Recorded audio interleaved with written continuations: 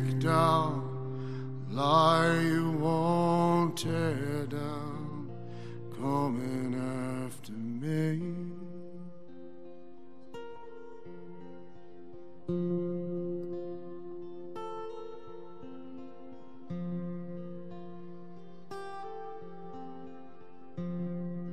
Lord, we need you this morning.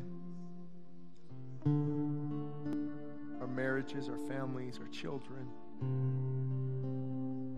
God, we are a nation out of control, and you are our only hope. Speak to us boldly, prophetically, clearly through your word this morning, and I pray this in Jesus' name. Amen. Amen. Thank you guys so much. Richard and Richard's guest leading today, and Madeline. Thank you guys so much.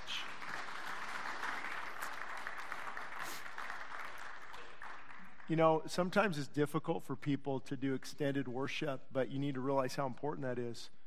The early church would weep, they would wait, and they would worship. And as a deer pants for that brook, so my soul longs for thee. And we've been bought into microwave Christianity over the years. Get them in and get them in and get them out. And to really see the hand of God move upon a person's life, there is waiting. There's travail, there's pressing in. These are all biblical terms. The old saints used to use these terms. The early church pressing in and petitioning and asking God. Remember, they waited in an upper room, not for 10 minutes, but for 10 days. And that's our prayer here as well. So I want to talk to you this morning about, we're finishing up on Genesis over the next few weeks, and then right into Revelation, where it's going to get interesting for sure. But I want to finish Genesis. I'm not going to be in a hurry to get through it. Probably, I'm guessing, 3 weeks or so. Waiting in the will of God. Waiting in the will of God. Anybody have trouble with this? Lord, hurry up. Hurry up. Do something. What's going on? My prayers aren't being answered. This is taking too long. Did I make the wrong decision? And what happens is when we wait in the will of God, it can become challenging. And, of course, we're talking about Joseph. I left off there quite a few weeks ago now, where he was betrayed by his brothers. He was then sold into slavery. Then he went and worked his way up and was really the right-hand man to Potiphar. And Potiphar's wife hit on him, and he ran, and she said no. He tried to take advantage of me, and then her husband got upset and threw him into prison. Talk about wrongly charged. But you have to remember, with God, it's all about positioning, not comfort and convenience. And I don't like this aspect of God's will, but sometimes it involves being in an uncomfortable spot. And I've noticed that's where God does his deepest work. When I'm in that uncomfortable spot, when I have to cry out to him, there's no other option, there's no plan B. Kaiser's not going to cover this. Medicaid won't work, and neither will Blue Cross. Lord, I need you. And you need to know something. I don't know if I wrote this up on the screen, but destiny does not come without resistance. Destiny does not come without resistance. Dreams do not come without delay. Direction does not come without a struggle. And finishing does not come without a fight. And with Christians, I've explained this many times before, the enemy uses discouragement. Discourage you in your marriage. Discourage you in your walk. Discourage you in your ministry. Discourage you by reading the news. And he uses that so you'll become ineffective. And then angry, bitter, critical. And we have to realize that God, what he's doing in our life, there is going to be resistance. There is going to be delay. There is going to be a struggle. There is going to be a fight. But don't let your past stop the pursuit. Don't let discouragement get in the way. And so I'm just going to go through Genesis 40 and probably 41 briefly and really paraphrasing. And what happened is both the baker and the butler had dreams. Genesis 40, I believe verse 1. You won't be able to follow along because I paraphrased a lot of it. Joseph said to them, do not interpretations belong to God? So Joseph is in prison, the baker's in prison, the butler's in prison, and they have these dreams. And so Joseph said, the interpretation is going to belong to God. So tell them to me, please. Ultimately, the chief butler was restored, but the baker was executed in interpreting those dreams. And a couple things we can glean here. Humility. Joseph said, only God can interpret dreams. And this is what happens sometimes you guys can be the charismatic side. You guys will be the conservatives this morning. But in the charismatic side, right, dreams, visions, prophetic words, words of wisdom, God's healing, and sometimes we can become prideful. Maybe you've been able to interpret a dream. God gave you that. Maybe you've been able to give someone a prophetic word, but if you don't stay humble, God will humble you. And you'll begin to miss it. You'll begin to think too highly of yourself. And you have to remember, only interpretation comes from God. Only God can do this. I'm his vessel, and I will submit to that. But you have to start giving God the credit for everything we do. And it's interesting, God would use Joseph's gift later. God would use this gift to interpret dreams later. When? Well, when he stood before Pharaoh. And we're going to get into that in a minute. And he was in a prison interpreting dreams. And boy, it's frustrating when you're doing the menial, when you're called to do the mighty. He was using his gifting in the least likely spot. But it's there that God would eventually elevate. And that's why you have to be faithful where you're at. Faithful with what God has called you to do. That faithfulness is rewarded by God. And then verses 14 and 15, Joseph said, okay, you're getting out of here. So would you remember me, please? Tell Pharaoh about me, that I've been wrongly charged, I've done nothing. Get me out of here. And so that's why I want to talk about waiting in the will of God. Waiting in the will of God. And I actually found these in my Bible, I think from 20 years ago. And I want to say it might be, some of you remember David Prather. It might have been when I was under his teachings and wrote those down. I'm not sure. And I have no way of knowing who. So these aren't mine. So what happens when we're waiting in the will of God? And Joseph's in prison. There's a lot of prisoners in prison waiting. Waiting. And I love how we began with Russell gave his testimony. I don't know if you heard that. Make sure to listen to that. I went 3 times and visited him down by the Tijuana border. It's an all-day event. By the time you leave here at 4 in the morning, get home at 6 in the afternoon. 3 times walking into the RJD correctional facility. And that dreams die of ministry. And then Rick was in prison, and Richard, who led worship, and he gave his testimonies in prison. It's like, we got all these, this is incredible, I love it. And then I see correctional officers at the altar. What an incredible picture of God. It's incredible. And I'm hoping, I don't know, they'll probably be listening later because they follow the ministry, but I'm hoping to get out and visit a lot of the prisoners out there in California City here shortly. I've already filled out the paperwork, passed the training and all of that. We're waiting on some things. And that's a very good spot because God can get your attention. Don't go there. You can get your attention, just take a long drive.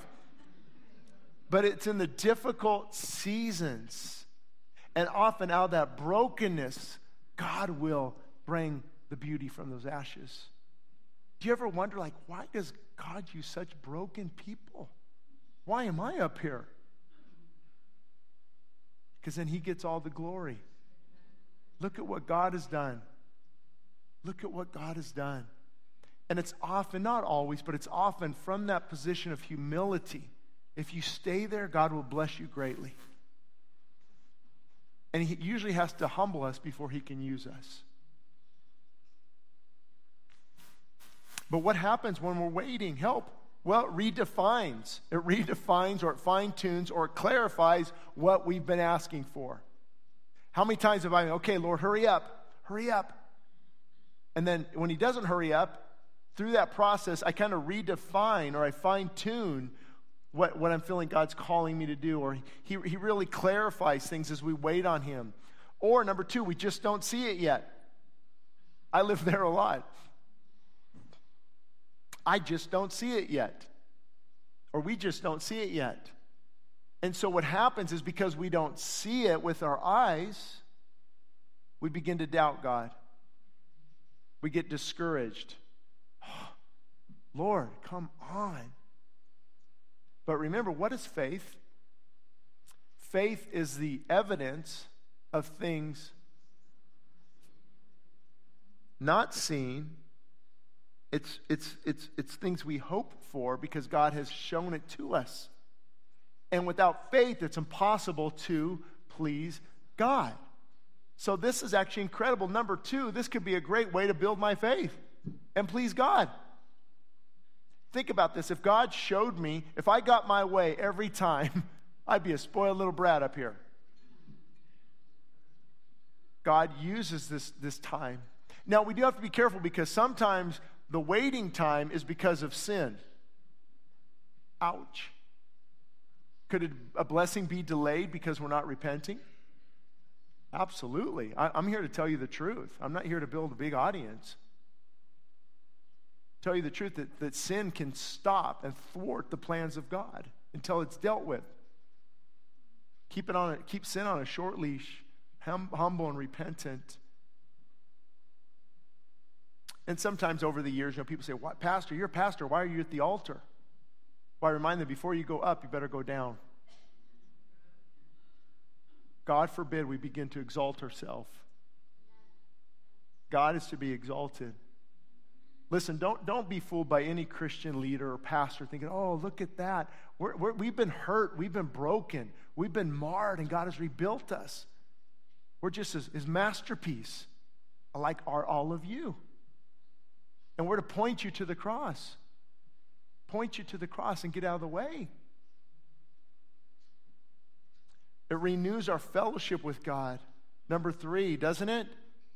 Oh, this isn't happening yet. I can get discouraged or I can press in. And the more God pressures me, the more I what? Go to the ground and seek him. Go to the cross. The waiting time is not wasted time. Or number four, be more aggressive. This is so true. Take action. Take action. It's hard to direct something that's not moving. And often I'll pray with people, like, "Shane, I just don't know what to do in ministry. I think God's called me to this." Okay, are you stepping out in faith? Are you serving maybe the kids ministry or the homeless ministry? I remember, I'll never forget a lady, it was Lancaster. I hope she's not watching, but it's years ago. And she kind of got an attitude when I said, and she goes, "Well, I've got a teaching gift." Oh, well, pardon me. Let God promote you. You don't come in here and say, "I got a teaching gift. Let me teach." We'll notice that gifting upon you. And you come in a spirit of humility, whatever it takes. That's why I love our volunteers and staff here. They just whatever you want me to do. And God elevates, God promotes. That's why this is so important. But you can be more aggressive. And what it looks like is stepping out in faith. I tell people often, "Hey, Shane, I need to get a job." Okay, have you filled out any paperwork? Have you done any job hunting and applications? And, "Oh, not really. I'm just waiting for direction." Well, direction needs feet. And often you've got to be moving and doing things. And some of us, we need to just take action. It was the hardest thing I did yesterday, but I'm glad I did it. I'm not really a protester. Out there on 10th Street, busy street with for abortion, in front of the abortion clinic yesterday. My daughter was kind of heading it up with a group, and I said, "Yeah, I'll go." And I'm so glad I did now.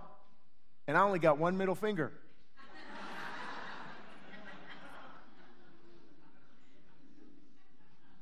Man, I'm telling you, the old Shane wanted to say, hey, turn around, buddy. Let's talk about this. See, that old nature wants to rise up. Don't act like you don't know what I'm talking about. So, no, Lord, just going to pray for them. But step out. And then I said, and I felt like, man, we can come here any day. You know, I feel like praying. Now, you might not stop something that day, but how do you know you won't stop something in the future? Or people driving by, or just God honoring. Look at them. They're standing up for those who have no voice. The weak and the fatherless. That's the person I'm going to bless. You step out and do something. I remember, and it's a Hope Chapel now on 60th Street. When I came back to the Lord, I think it was around 1999, 2000, wanting to get involved. Yeah, be an usher. Walk the parking lot. Clean the bathrooms. That checklist was not very fun. Wait, but I'm called to do the mighty. I'm called to be on radio and have a national voice. That's what I'm called to do. I'm not going to do that. I said, Lord, whatever you want me to do. Whatever you want me to do. And here's the wonderful thing. When he begins to elevate you, you don't have to keep yourself there. Oh, got to do this, got to do this, got to do this, got to keep this going, keep this fire going, keep this fire, keep likes and viewers and this, and got to keep the people coming. And no, Lord, it's your calling. You do whatever you want. And that's actually what you're seeing in our nation, if you ever follow some of them. Not all of them. But some of the bigger, what they call mega church, a lot of the pastors, and I know people who actually know them, they text them and they try to encourage them, but they can't get too controversial because they'll lose their nickels and noses. That's just the truth. I'm just telling you the truth. A lot of churches, unless they were built big, by saying, like Calvary Chapel, Chino Hills, Jack Hibbs, many of you know I know him, and we talk often, and you built it on the right foundation. MacArthur's not too far from here, and you build it, they'll come. But a lot of them cannot say exactly what the Bible says. Andy Stanley's in a lot of heat right now because he won't come out and say, is gay marriage a sin? Well, is homosexuality sin? Well, I'm not going to say anything because I'm trying to reach the lost. So am I, but you can tell them the truth. Hello? The lost need the truth so they can become unlost. And my heart is not to, I don't want to name names. I don't go, let me write this name down. It comes sometimes. And also, if they have the audacity to challenge God's word, they better be men to be able to absorb the criticism. That's just the way it works. We can't Paul pointed out people who are not going in a good direction. And that's what happens, though, is we get so worried about keeping our audience.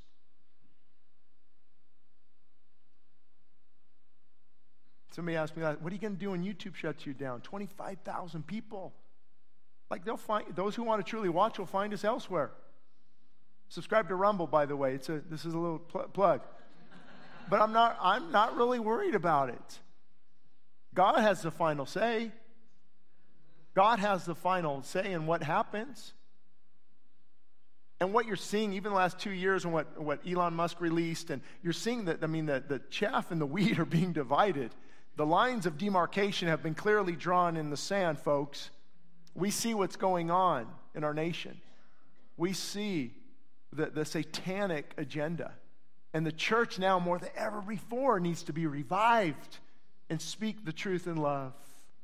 And then number 5, I did have it on here. Good. Deal with besetting sin. The reason we use that word besetting is, and it's hard as a pastor because on one hand you want to encourage people, but you don't want to encourage sin. So someone's stuck, and man, it happens. Anybody been there? You go back and the old man calls your name.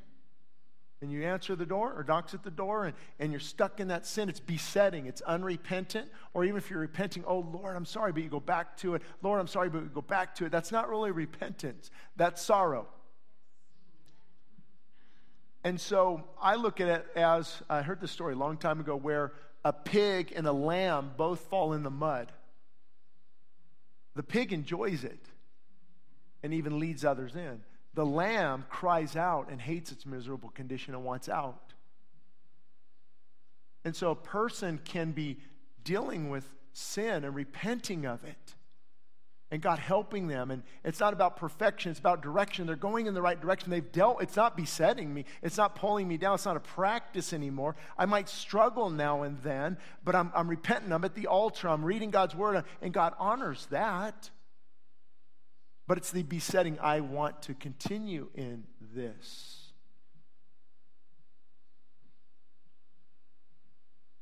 And next week, I think I'm coming out with the podcast. I did an interview with a pastor who was in an affair for a while and came out and had to resign.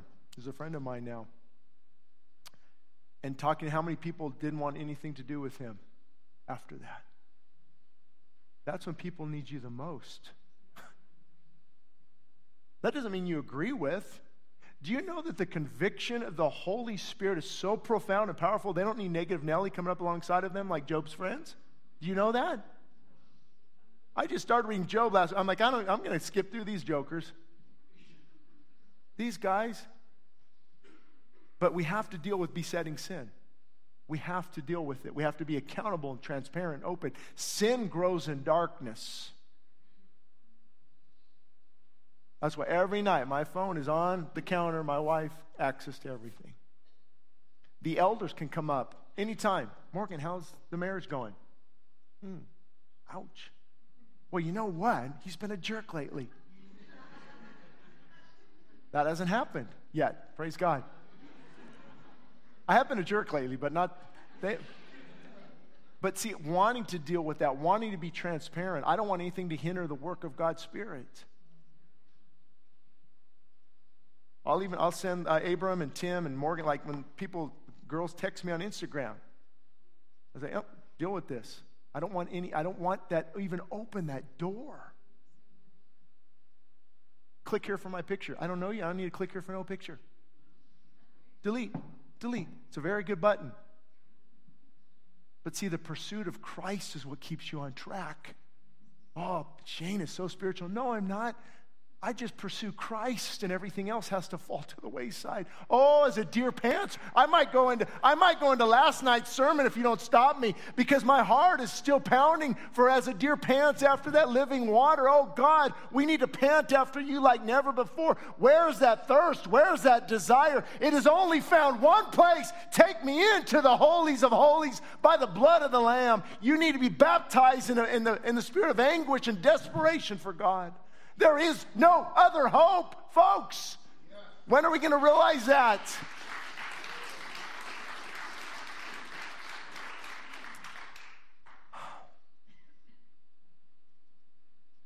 Is there any other hope? I don't know if you heard on our radio network yesterday.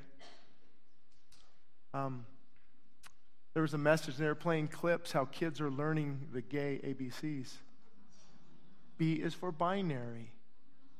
T is for trans, and they went through the whole AB, a little toddler. I knew Will was here. Thank you. I was waiting for that amen. And it does get worse. It does get worse. And when I spoke at the school district last week, I looked at all of them in the face and said, this is child abuse. This is mental child abuse.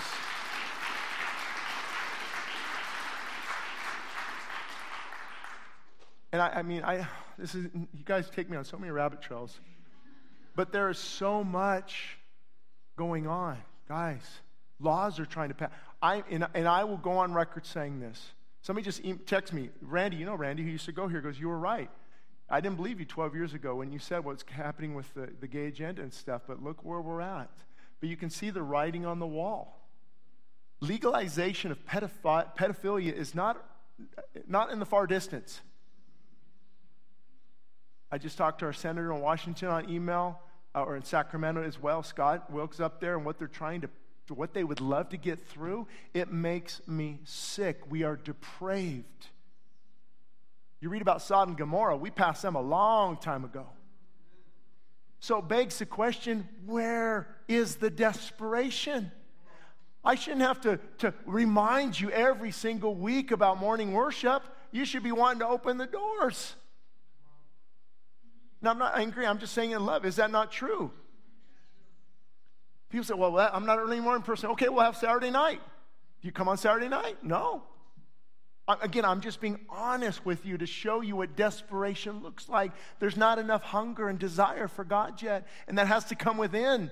You can't say, oh, okay, I'll just go do all these things. No. It has to be a hunger. As a deer pants, looks for that living water. My soul pants for thee. Oh, God, I need to find you. Without that brook, I will die. There is no other hope. I can't eat the rocks, and I can't chew on the bark of the tree. I've got to find that living water. And there's a pursuit. There's a hunger. There's a desire. Let me give you some tips as you wait in the will of God. Waiting often involves working. I don't remember who wrote, I just wrote this quote down. I think it could have been Augustine. Pray as if everything depends upon God, but work as if everything depends upon you. And some people have a problem with that quote, and I don't, because God blesses discipline. God, go look at the ant, O sluggard. Read about laziness in Proverbs. You want to get convicted? But it's not, I got to work. No, pray, Lord, I'm praying. Okay, but you do what you know to do. Work. How do I work? I seek you with all of my heart, with all of my strength. I cry out to you. I read your word. I obey your word. I'm doing these things, and we don't work for salvation, right? We don't work for salvation. I'm surprised at how many people still think we do this. Oh, I got to do this. I got to do this. I got to do this. I've got to do these things. Jesus plus this. No, it's Jesus. The finished work on the cross is done.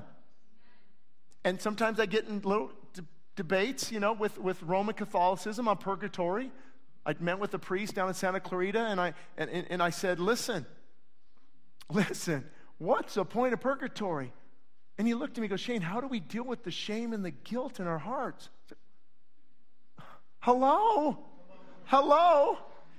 It's not an almost done work. It's not a half cross. It's not an almost sufficient Savior. It's an all-sufficient Savior who died on Calvary, and we come and we embrace the cross, and we are set free. Whoever said the Son sets free is free indeed. You don't have to go somewhere to be punished for your sin. What is the point of the cross?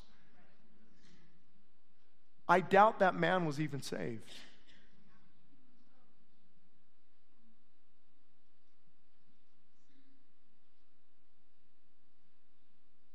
We work out our salvation. Philippians 2:12. We work it out. And this is an important point. I hope this helps someone. I just wrote it down yesterday morning. I want to explain fighting from a position of victory. As Christians, it's hard sometimes. We don't understand. As a Christian, we say we've already won the battle, correct? Okay, well, sometimes it feels like I'm losing. So here's what this looks like. If you remember, in war, especially World War II, beaches of Normandy and what they had to do with overcoming the German occupation up there high, and then the parachuters, like 30,000 parachuters came in behind. But the point was, once they took that area, that high, they're up on the hill, they take it. Now they got to hold it. And so that's where many of us are believers. That's what it really resembles. Work out your salvation.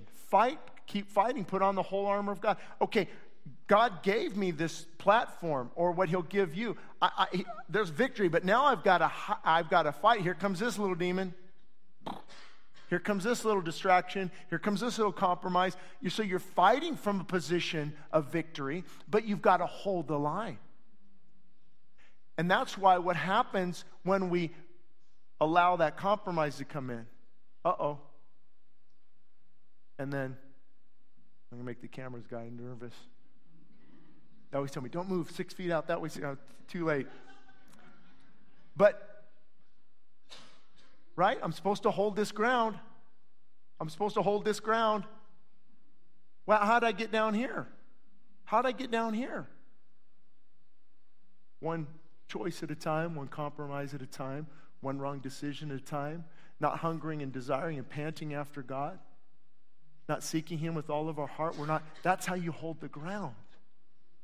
That's how you work out your salvation.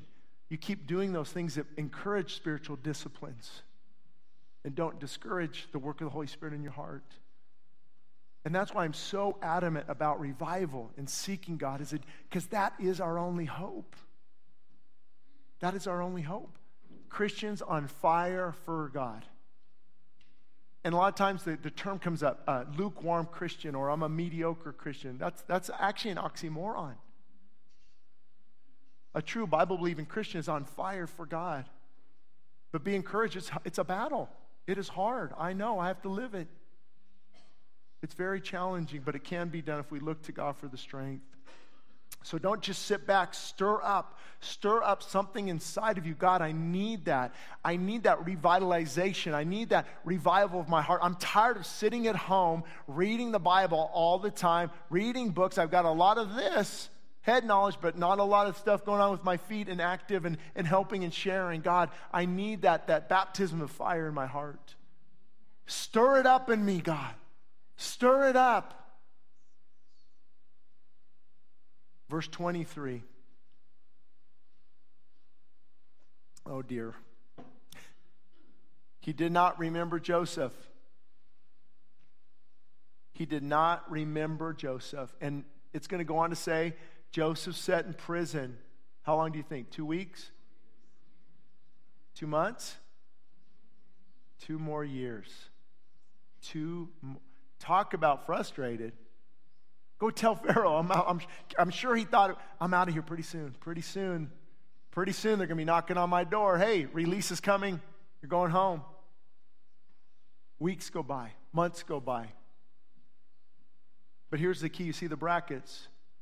Pharaoh wasn't ready yet. God hadn't given him the dream yet. See, it's timing in the will of God. Timing in the will of God.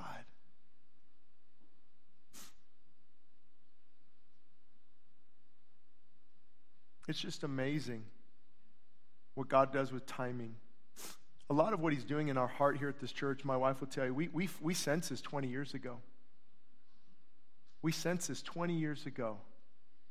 This theme of revival and God working in our hearts in different things. But I wasn't ready. I wasn't ready.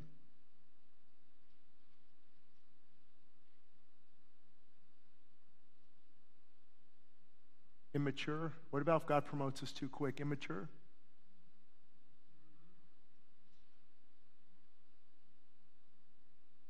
And could really do damage? God begins to bless and pride comes in. It's God knows the timing. Just this week, I had a couple Christian leaders that you would know text me and thank us for our ministry here in the school district video. That's amazing. Thank you, Lord. 20 years ago, I'd be posting all over Facebook. Kirk Cameron texted me. Oops. Or John Cooper with Skillet. And just, man, thank you what God is. See, there's people out there that God is reaching, but I wasn't ready. We'll never be truly ready until on this side of heaven, really. There's always that desire that the enemy comes in and will try to take us out. But it's God's timing. And she remembers, I was getting so frustrated. I'm going out digging ditches. I go out, I've got a round point shovel. You guys know what a digging bar is? About this high, heavy. And I would go dig up septic tanks. Because I had to do something to make money. Now I'm digging up septic tanks. Lord, this is not what you showed me. And I began to have dreams like Billy Graham had, where I would be preaching over a sea of people just out there and preaching, like, well, that's weird. But after you have those a few times, and I would read that in Billy Graham's biography, I'm like, wow, that's interesting. Well, God, if you're called, what am I doing here? I'm called to do the mighty, not the menial. Oh, son, let me humble you for a while. And it was embarrassing. People would come up, why are you, Shane? I went from a 6-figure income in my 20s. That was a lot 25 years ago. Running 24-hour fitness centers. Now to digging ditches at some of these houses around here. People would come out and say, why are you here? I gave my life to the Lord.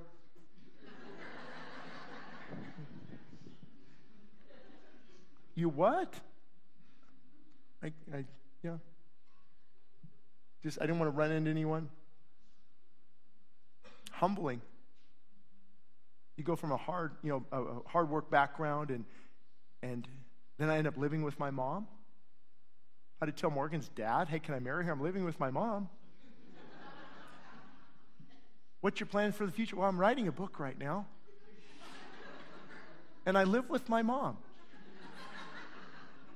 Holy smokes. Embarrassed, humbled, 30 years old. But God knew what it took. Eventually, I don't care, Lord, anymore. You've broke me, you've humbled me. Now you're ready. And the first thing I did, first speaking engagement I had, thousands of people, nope. Grace Resource Center, homeless. I'm talking to the homeless group about health and fitness. And it felt great. It felt great. And then the Vineyard asked me to speak on a Wednesday night. Would not happen anymore, but back then, things were different. Jim Girdleston, I believe was his name. And he goes, no, just I want you to give your testimony. And the response was incredible. I was not prepared for it. And then a pastor was there and wanted me to speak at his church. And then Promise Keepers in Canada duplicated the message, 10,000 copies of CD, and mailed it out to all their guys. And then God began to let me do it now. Let me do it my way. Now that all that you've been so humbled and broken. Now, keep in mind, pride can rise up again, right? God, and we have kids at home that keeps you humble. And humility is such an important role, guys. And I say this, please, I work on pride on a daily basis. We've not mastered it. Nobody's mastered it. But when you recognize it, that's powerful. There's powerful when you recognize it. So the chief butler did not remember Joseph. Oh, goodness. Might have to do part 2. So he didn't remember. He's sitting there for 2 years. He had to pass the test of timing. Pass the test of timing. And remember this, being delayed is not being denied. Some of you need to hear that this morning. God delaying something is not denying it. He's getting your heart ready. It's his timing. Could it be that he's developing trust? Any men, type A out there? You're like, let's get it done. Let's get it done today. Here's what's going to happen. No, God says, no. Hold on, tough guy. You're going to wait for a while. Wait on my timing. And he uses these things to our advantage. And then the power of pressing in. The power of pressing in. Oh, when I'm waiting on God and I haven't heard yet, Lord, I need to hear from you. Maybe it'll take a while. Maybe this won't be answered. I don't know, but Lord, because I don't know, I'm going to press in to you. Press in to a deeper relationship with you. But most people, often, they don't. They become bitter and resentful. And I talk to people a lot. They're just bitter that God didn't answer their prayer the way they wanted it to be answered. And I know it's tough. Some prayers are difficult when we don't hear an answer. And then we worship while we wait. That's a profound truth. Worship while you wait. Pharaoh's dream, chapter 41. After 2 years, Pharaoh had 2 dreams. He had 2 dreams. Maybe there's something to that. I don't know. The chief butler told Pharaoh about Joseph, and they brought him from the dungeon. And Joseph said, and Joseph said to him, Pharaoh, there's going to be 7 years of plenty followed by 7 years of famine. We need to store food. Pharaoh then appointed Joseph over everything. So after 2 years, Pharaoh finds out about Joseph, brings him up out of prison. Joseph tells Pharaoh the meaning of his dreams. I believe it was seven fat cows and 7 sick cows, and then the same thing with the wheat and the grain. And he said, we're going to have 7 years of prosperity and 7 years of drought. And we need to be prepared. We need to get ready. And I wanted to spend some time, but I just remembered I did a whole teaching on dreams a year ago. You can just put it in YouTube. And my name maybe with dreams, and I talk about these things because, I don't want to spend too much time on it because I already did, but some of you maybe need to hear this. God can use them. I believe that God can use them, absolutely. The problem is many people get a little carried away. I don't know if he gives you a dream every week. You've got his word. You've got the principles to follow, but sometimes you need a little help. And maybe God used it for Pharaoh. He used it for Joseph and Mary. Wise men were warned. And so sometimes if something isn't clearly portrayed in God's word, but the principle is there, and you're praying and you're seeking God, and you need direction, you might have this vision or this dream. Lord, thank you. Now it makes sense. And there are people who do not believe that, and that's okay. I'm glad I don't believe that. They say, we've got the word and that's enough. Yes, I pour my heart into the word. I study the word. I love the word, but sometimes I need a little help. I can't turn to John chapter 4 and find out if I'm supposed to marry Morgan. Well, you got the principles here, there, yeah, but I need a little help. I need some direction. And so God, that's the Holy Spirit. Why are gifts given by the Holy Spirit for the body of Christ to minister to others? So with the Holy Spirit equips me to minister to you, and vice versa. You are equipped to minister to others. So I believe that God can use dreams and visions. As when Peter preached, they're not drunk like you think they're drunk. This is that which Joel spoke of, that in the last days your son and your daughters will prophesy. They'll see visions. They'll dream dreams. So I think God can definitely use them. However, put a seatbelt on. Be careful, cautious. I don't let them direct me in a direction that I'm not already going to go, usually. Obviously, I'm not going to rely on them alone. It has to be anchored in God's word. Doesn't happen very often at all. But I think we need to be open. Because here's what happens when you totally close out what the Holy Spirit can do. You will close it out. You will not experience these things. I remember a famous Bible teacher. He said, I tried casting out a demon earlier on in my ministry, and it doesn't work. I don't think we do that anymore. No, just because your experience didn't work doesn't mean we gauge Scripture by that. Our experiences must line up with Scripture. That's why I put number 2. Does the dream line up with the Word? I've had a few recently, and I might share those in the future. I'm not sure yet about that. I want to see what God does. And one of them was before I even met Morgan. And hopefully, I don't know if I'll ever be able to go into it because still praying and waiting on it, and God showed me some things. But the whole point was not to get me weird. Look at that weird pastor, believes in dreams. No, I believe in the Word of God. I'm grounded in the Word of God. I love the Word of God. I follow the principles of the Word of God. But sometimes He might show you what He's doing in your life. That's really what a vision is. You see something open up, and God gives you direction through that you've been seeking and looking for. Now, if you're not in the Word and you're in unrepentant sin, you're not going in a good direction, be careful. Devil can give you dreams too, I'm sure. And so I don't put a lot of emphasis in dreams, but I don't want to minimize them either. I mean, I watched some videos the other day. Here's how you interpret them. Here's what the color red means. Well, how do you know that? Well, if it's in black and white, it's probably not God. If it's in color, well, how do you know that? You don't know that. Now, maybe you've surveyed 1,000 people, and but you can't say things like that. The Bible's not clear on that. But what I found is it's clear. You wake up in the morning, you're like, this is clear, this is vivid. God is using this to wake me up. or to have me challenge somebody or to challenge myself. And then number 3, pray and wait for confirmation. Sift through it. Number 4, the exception, not the rule. Dreams are the exception, not the rule. Get direction from God's word. Get direction from God's word. I remember one guy, my wife remember this. I was at a city council meeting, actually, talking to our mayor and the council. I remember like now 5 years ago, talking about why it's not a good idea to bring marijuana here. Hello, I think we see the wisdom in that now, but they didn't want to listen. And a guy came out and said, "Can I just pray with you? God is just showing me that I see a million cars." I'm like, "Oh, this guy's off." Whew. Man.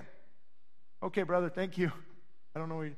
And then I don't know, what was it? Maybe 6 months later, the radio station came available, and the guy said, "Caltrans says you can reach a few million cars a year." And then that just went off. I forgot completely about it, never thought about it again until that moment. Oh, wow, okay. Now, would we purchase the radio station on that alone? No. But I'm like, "Lord, I need a little help here. I need to know, is this you? What is going on here?" And so he'll show you things like that. I remember next door, I don't know if Walt is even here. Raise your hand if you're here, Walt. You are here. Okay, you remember this.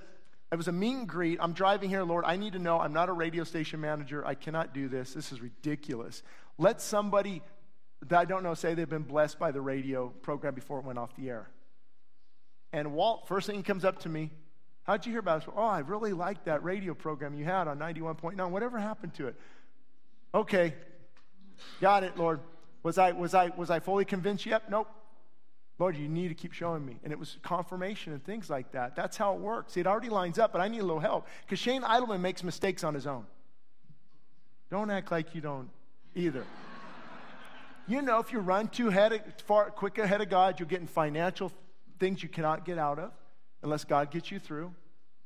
You'll make mistakes. You'll text or email or say something like, "Oh, gosh, if I could get that back." We run ahead of God. And I was going to give examples of, if you have a dream of moving, does it line up with God's word? Is God already sensing something, or is he just trying to get out of California? Dream of a dream job. Okay, I have this just dream of this job. Okay, is it line up with Scripture? And you just have to wait on God, because we have normal dreams as well.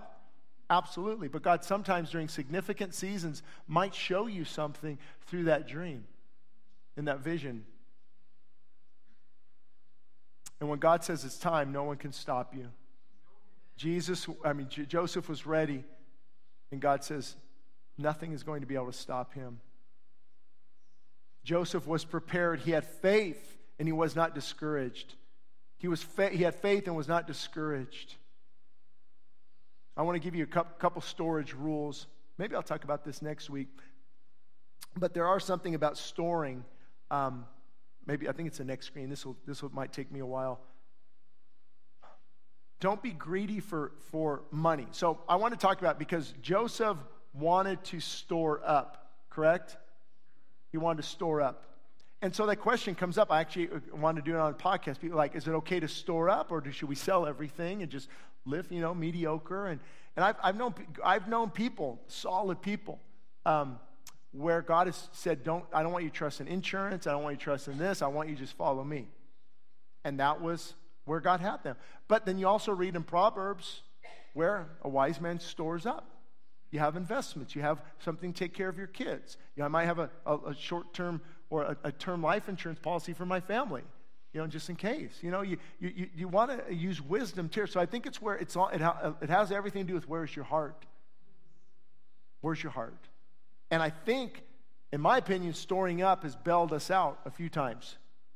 It's a good thing to do. But here's the key. Don't be greedy for it. Whoever is greedy troubles his own household. God loves a cheerful giver. So if we're just storing, mine, my precious. Mine. What's his name, Golif or something? Spiegel. Yeah. And he's just holding on to that. Mine. That's why God loves a cheerful. That's what giving does. It releases the grip. And you said, we don't pass a plate. I rarely talk about giving. I believe, I'm convicted, I don't talk about it enough. Because I don't money in the church. And we don't need anybody's money. God is from day one. From day one, we've never been in a financial need in 12 years in this church. Blessed beyond a measure. I can't even tell you how much we're blessed. But I know the hold it can have on people when we don't give. It's stingy. But we live in difficult times. So it's hard. It's really a trust issue, is it not? I can't give because I only make this amount of money. Okay, well, who's on the throne? God or you or your boss?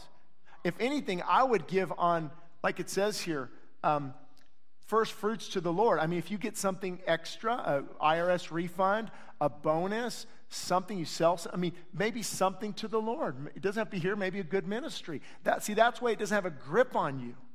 It's got a grip on me. And that's why when we first got married, we decided we just take 10% off.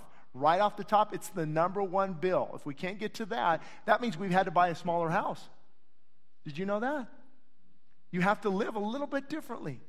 Oh, Shane, you're not 10%er, are you? No. God loves a cheerful giver. But you got to feel it a little bit. There's a lot of people, they make $100,000 a year, they'll maybe give $100 to somebody a month, and they feel like they're doing, okay, it's got to, David says, I will not give God that which costs me nothing.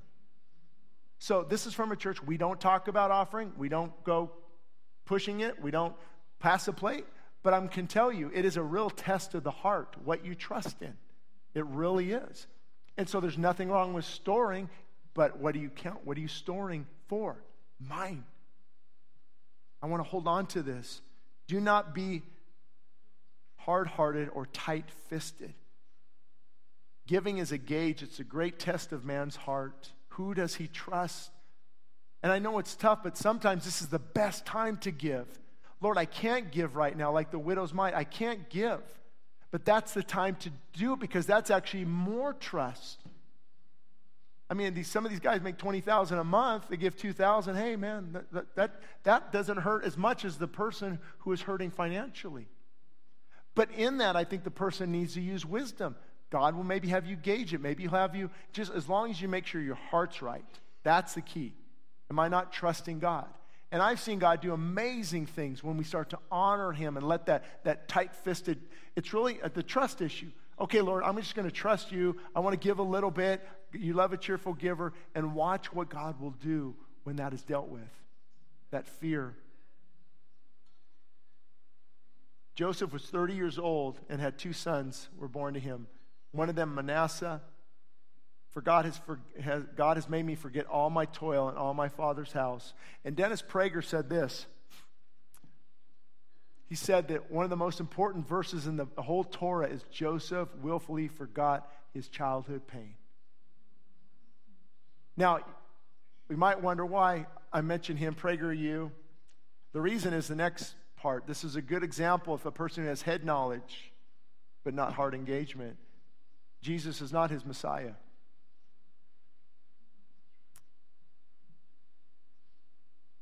Head knowledge. See, he knows. His commentary in Genesis is pretty amazing. It's really good. So it does beg the question, how many people here or watching or listening later, you have head knowledge, but you don't have heart engagement. You've never repented and experienced the wonderful saving faith of genuine faith. Praise God, I prayed not to cough one time and I'm almost done. Maybe I shouldn't have said anything.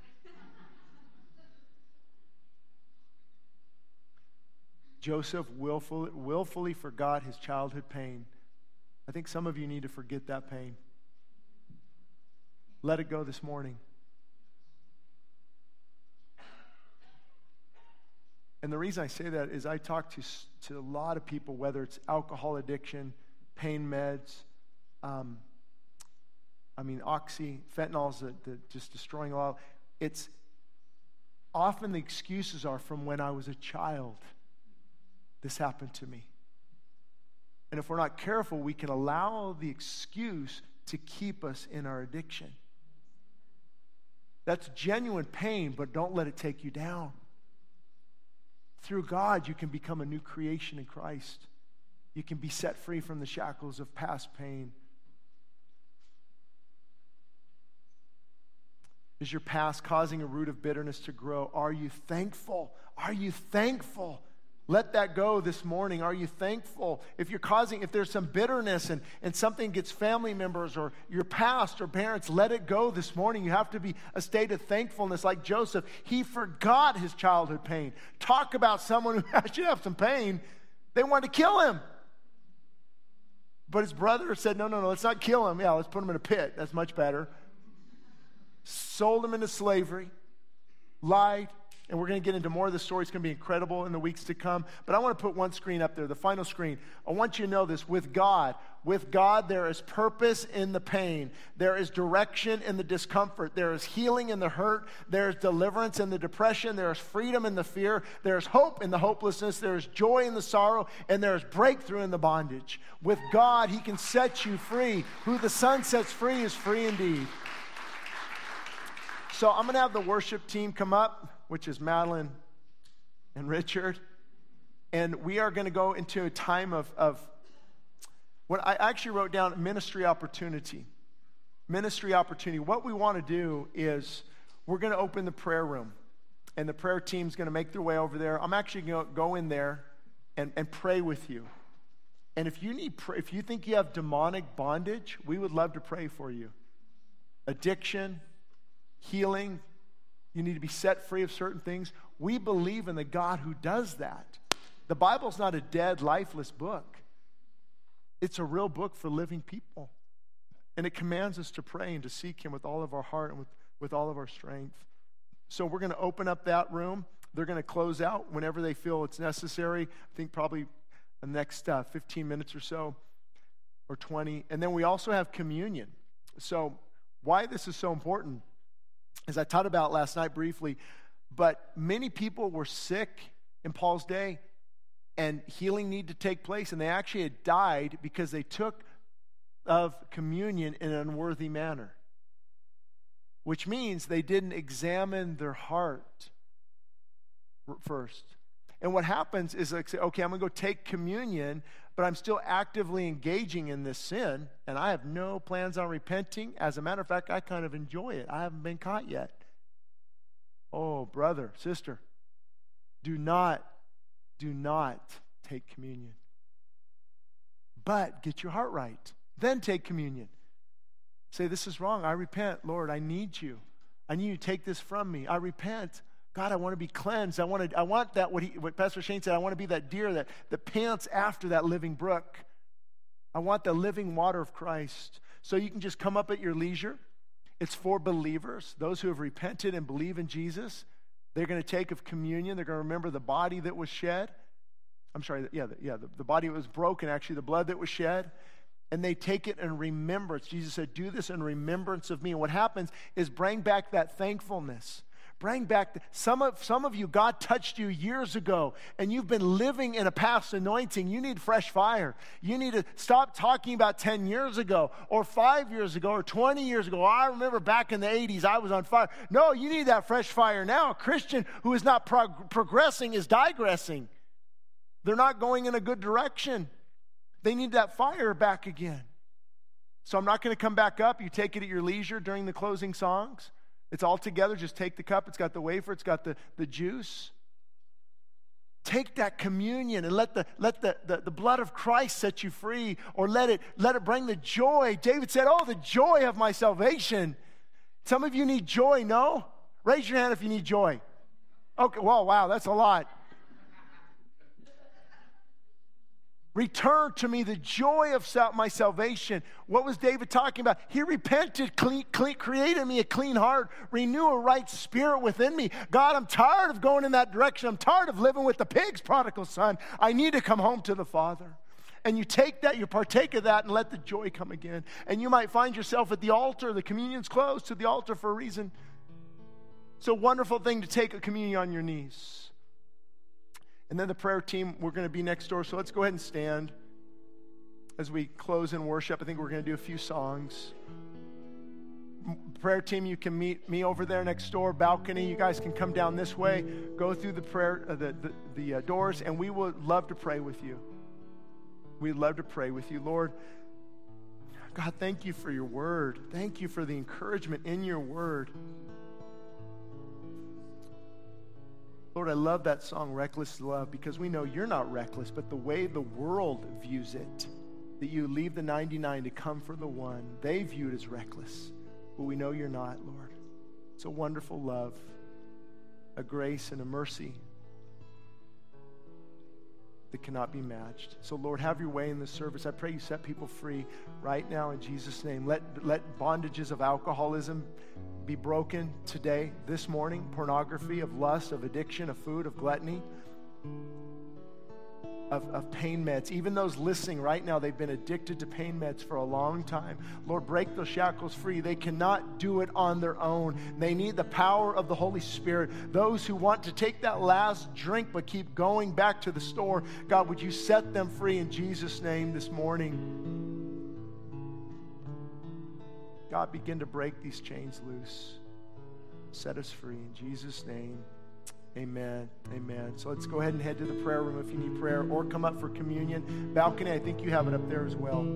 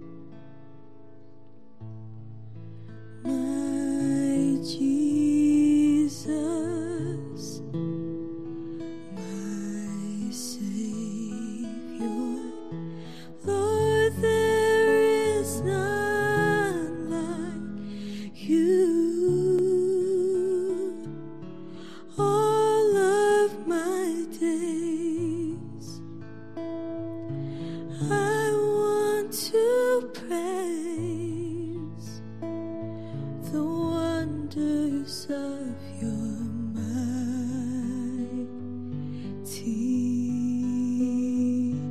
love.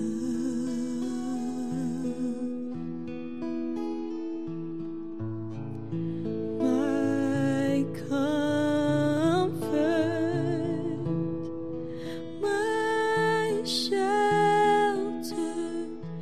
tower of refuge and strength. Let every breath, all that I am, never cease to worship you. Shout to the Lord, all the earth, let us see power and majesty, praise to the King. Mountains bow down and the seas will roar at the sound of your name. For joy at the work of your hands. Forever I'll love you, forever I'll stand. Nothing compares to this promise I have. Nothing compares to this promise I have. Nothing compares to the promise I have in you.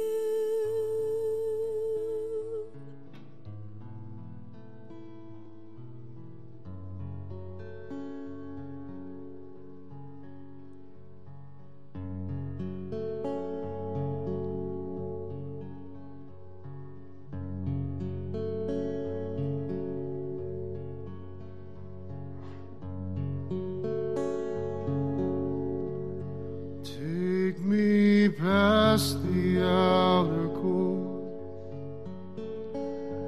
and through the holy place, past the brazen altar. Lord, I want to see your face. Pass me by the crowds of people and the priests who sing your praise. I hunger and thirst for your righteousness, but it's only found one place. Take me into the holy of holies. Take me in by the blood of the Lamb.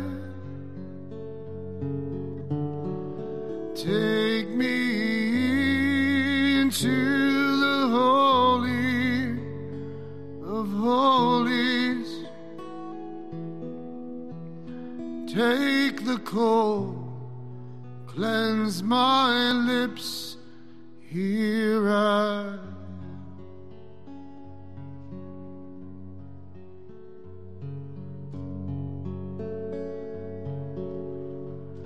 Take me past the outer court and through the holy place, past the brazen altar. Lord, I want to see your face. Pass me by the crowds of people and the priests who sing your praise. I hunger and thirst for your righteousness, but it's only found one place. Take me into the Holy of Holies. Take me in by the blood of the Lamb. Take me into the Holy of Holies. Take the coal, cleanse my lips. Here I am. Take the coal, cleanse my lips. Here I am. Take the coal, cleanse my lips. Here I am. Take the coal, cleanse my lips. Here I am.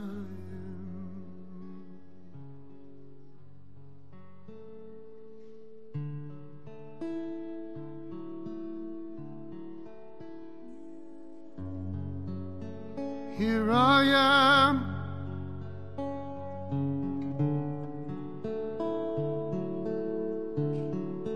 Here I am, God. Here I am. Here I am, God. Here I am. Take me into the holies of holies. Take me in by the blood of the Lamb. Take me into the Holy of Holies. Take the coal, cleanse my lips. Here I am. Take the coal, cleanse my lips. Here I am.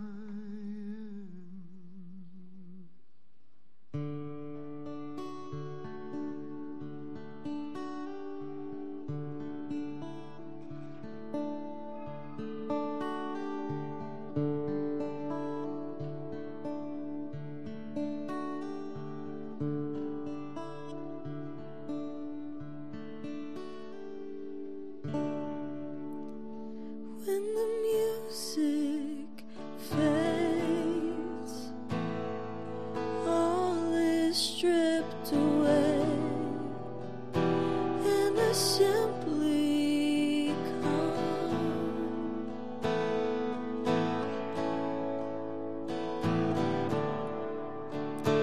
longing just to breathe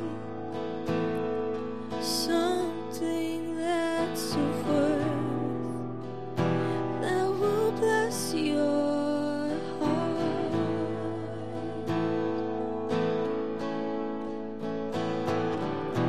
I'll bring you more than a song, for a song in itself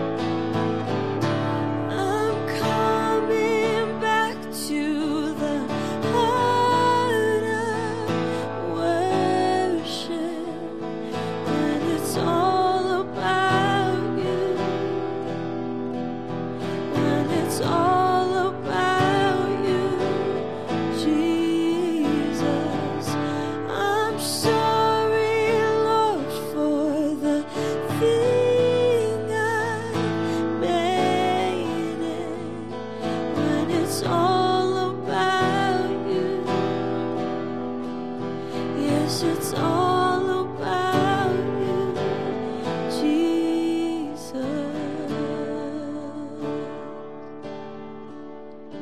It's all about you. It's all about you.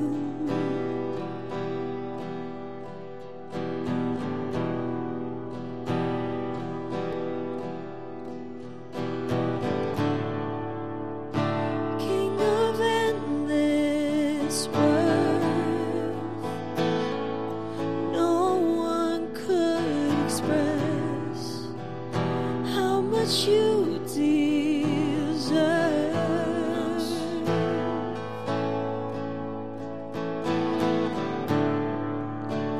Though I'm weak and poor, all I have is yours. Every single breath, I'll bring you more than a song. For a song in itself, it's not what you have required.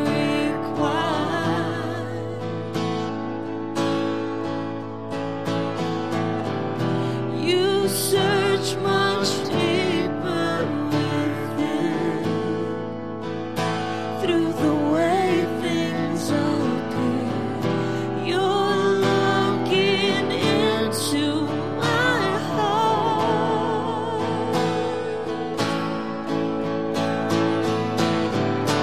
I'm coming back to the heart of worship, when it's all about you, when it's all about you, Jesus. I'm sorry, Lord, for the thing I've made it, when it's all about you. Yes, it's all about you, Jesus. I'm coming back to the heart of worship, when it's all about you. Yes, it's all about you, Jesus. I'm sorry, Lord, for the thing I've made it, when it's all about you. Yes, it's all about you, Jesus. Lord, as we go out this morning, I pray we bring this atmosphere back into our homes. Get our kids off of video games and YouTube, or at least balance it out with your word and worship. And God, we need you. We're desperate for you. Revive this state. California has been so impactful in this nation and in the world. Lord, we pray just to give us a glimmer of hope in these dire times.